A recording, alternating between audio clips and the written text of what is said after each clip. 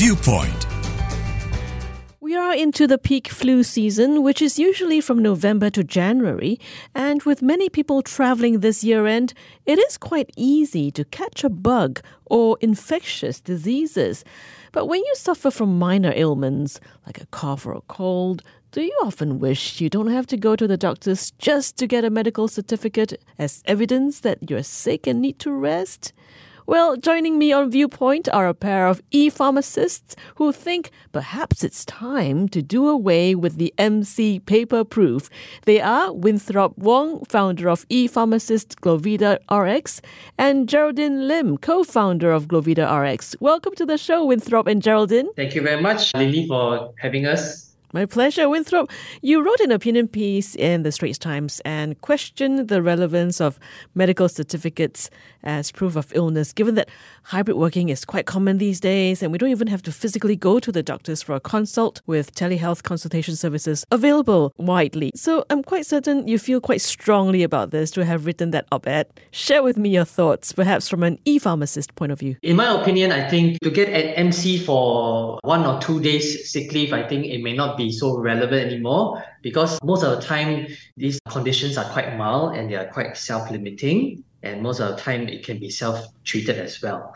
So most important for patients that have this kind of mild conditions, I think it'd be good if we can have a change of habits or some education to the public to say that pharmacists can be the first point of contact, so they can contact us to get some healthcare advice. And we as pharmacists, we can also prescribe or dispense some simple medications or vitamins to just treat the symptoms. And the good thing about the services that we have is free home delivery as well. Okay. Geraldine, any thoughts? I think the main thing is that I think with sick leave and all that, it was mandated or it was actually in the Employee Act since many years ago, but things have changed, especially since COVID. So there are a lot of growing trends. I mean, these days, everybody just Googles their symptoms and decides whether they have a viral or bacterial infection. But of course, I think a lot of it is, I have had this cough before. I know what I need to take. I probably can see a pharmacist for this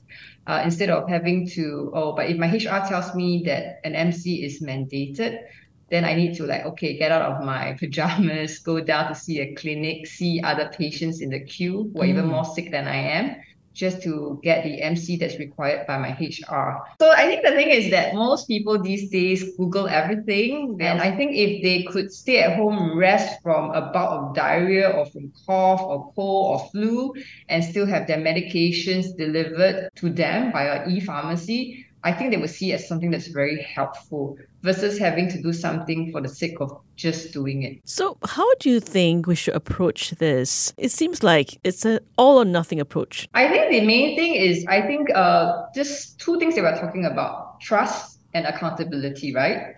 So do you trust your employees enough to say that they call in sick and it's valid? Versus how do you make them accountable if it's, for example, they went to party yesterday and didn't want to turn up for work? So I think there's a huge level of trust. And I think that trust was already established and still growing since COVID with the hybrid working environment. I mean, how much can you monitor your staff when they are working from home anyways, right? So that's one, trust. For accountability, check and balances, I think companies can always mandate, say, okay, if it's more than 2 days, please get an MC. But anything less than that, you just tell me that you have diarrhea, you have cough, you have cold, just call in sick. That could be a check and balance that HR organizations can also consider. Yeah, I understand that Health Minister Ong Ye Kung said last year that healthcare clusters in Singapore, they're actually accepting up to 3 days of sick leave without the need to produce an MC. And he went on to say the civil service grants officers up to 2 days for mild conditions like cough and cold.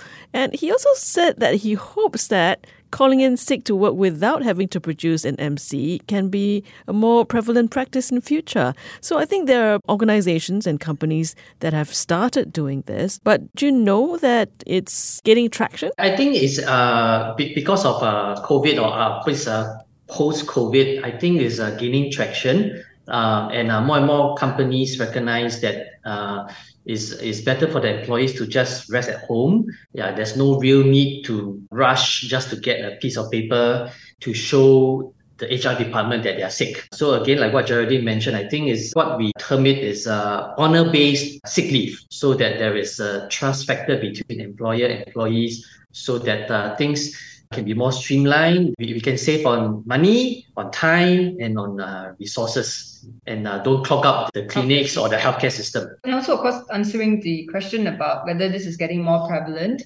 I would assume so. Actually, we do speak to other business owners, ourselves included.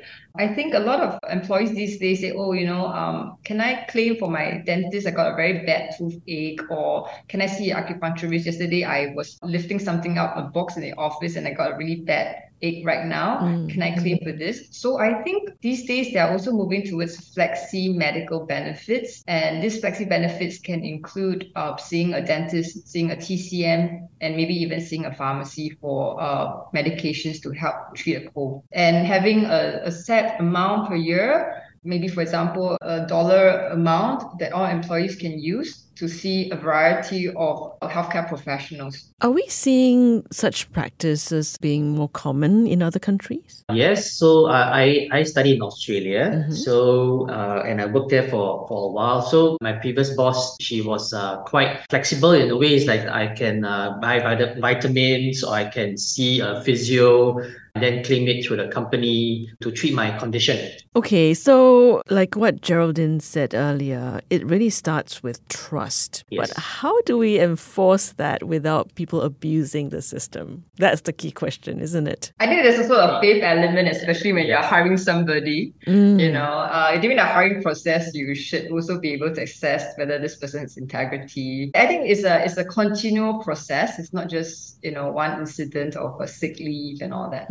I think trust is to be built and built over time. And I think even if somebody gave you an MC, and you would be able to tell whether it's a genuine one or not. I think after years of experience working with different people, right?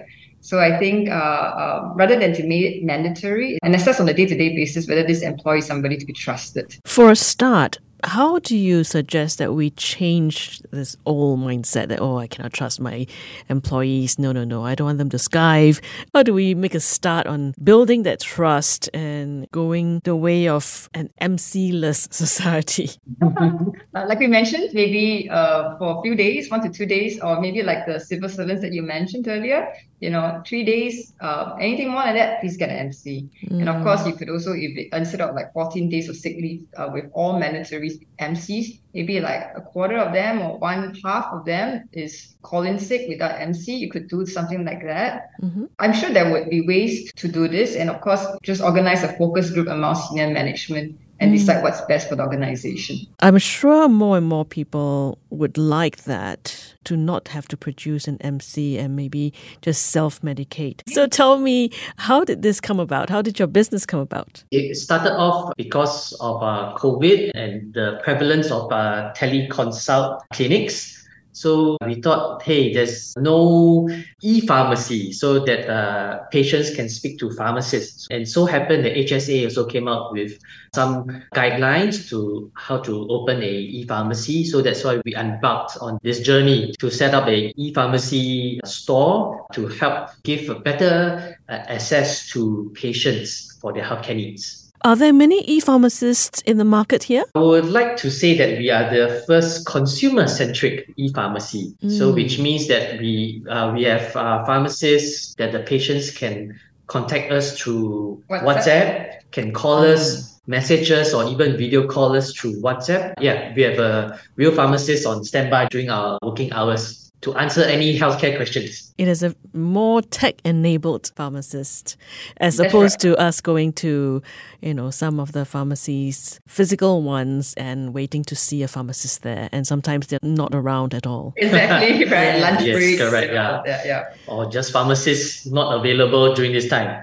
It has been actually very encouraging. So we have roughly 30 inquiries per day. And we have helped so many patients, and a lot of times is like they just want reassurance on what they are taking or on their health condition. Is it so serious that they need to see a doctor? And we have done easily 10 to 20 deliveries or parcels to the patients per day. Are your customers mostly the younger crowd, or is it across the demographics? So it's across the demographics.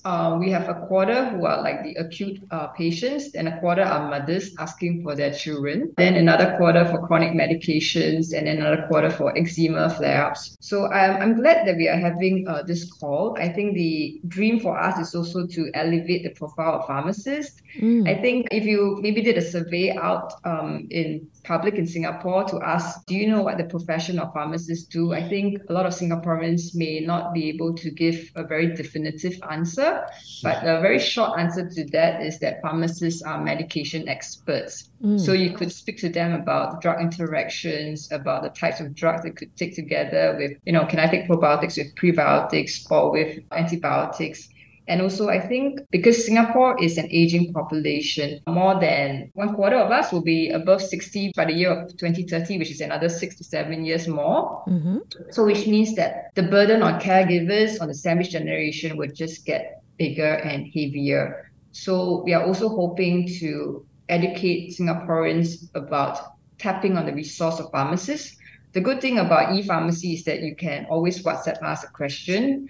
It's easy for you to recall what we said. For example, can my dad take this drug with this other drug and then this medicine? And then our pharmacist can say yes, or maybe 2 hours apart, you can forward that message over to your dad. And that would also serve to alleviate the burdens on caregivers. Okay. Because I go to the pharmacist quite a lot.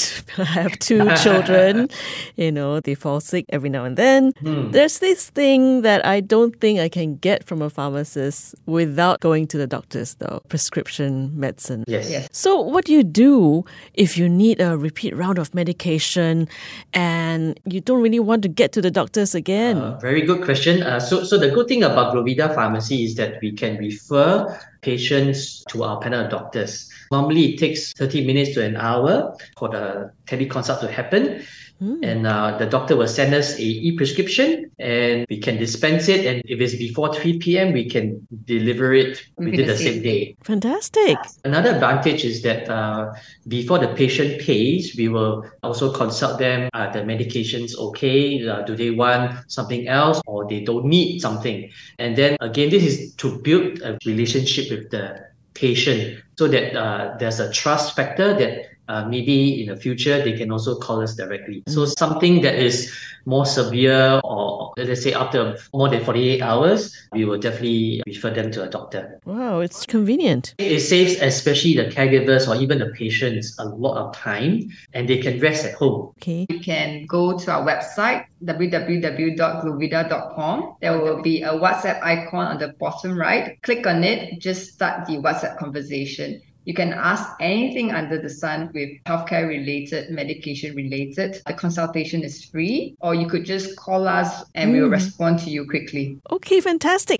Thank you so much for sharing your insights and perspectives on the MC culture and about how we can make better use of e-pharmacists like yourselves as well. Winthrop Wong and Geraldine Lim from ePharmacy Glovida RX. Thank you. Thank you. Viewpoint.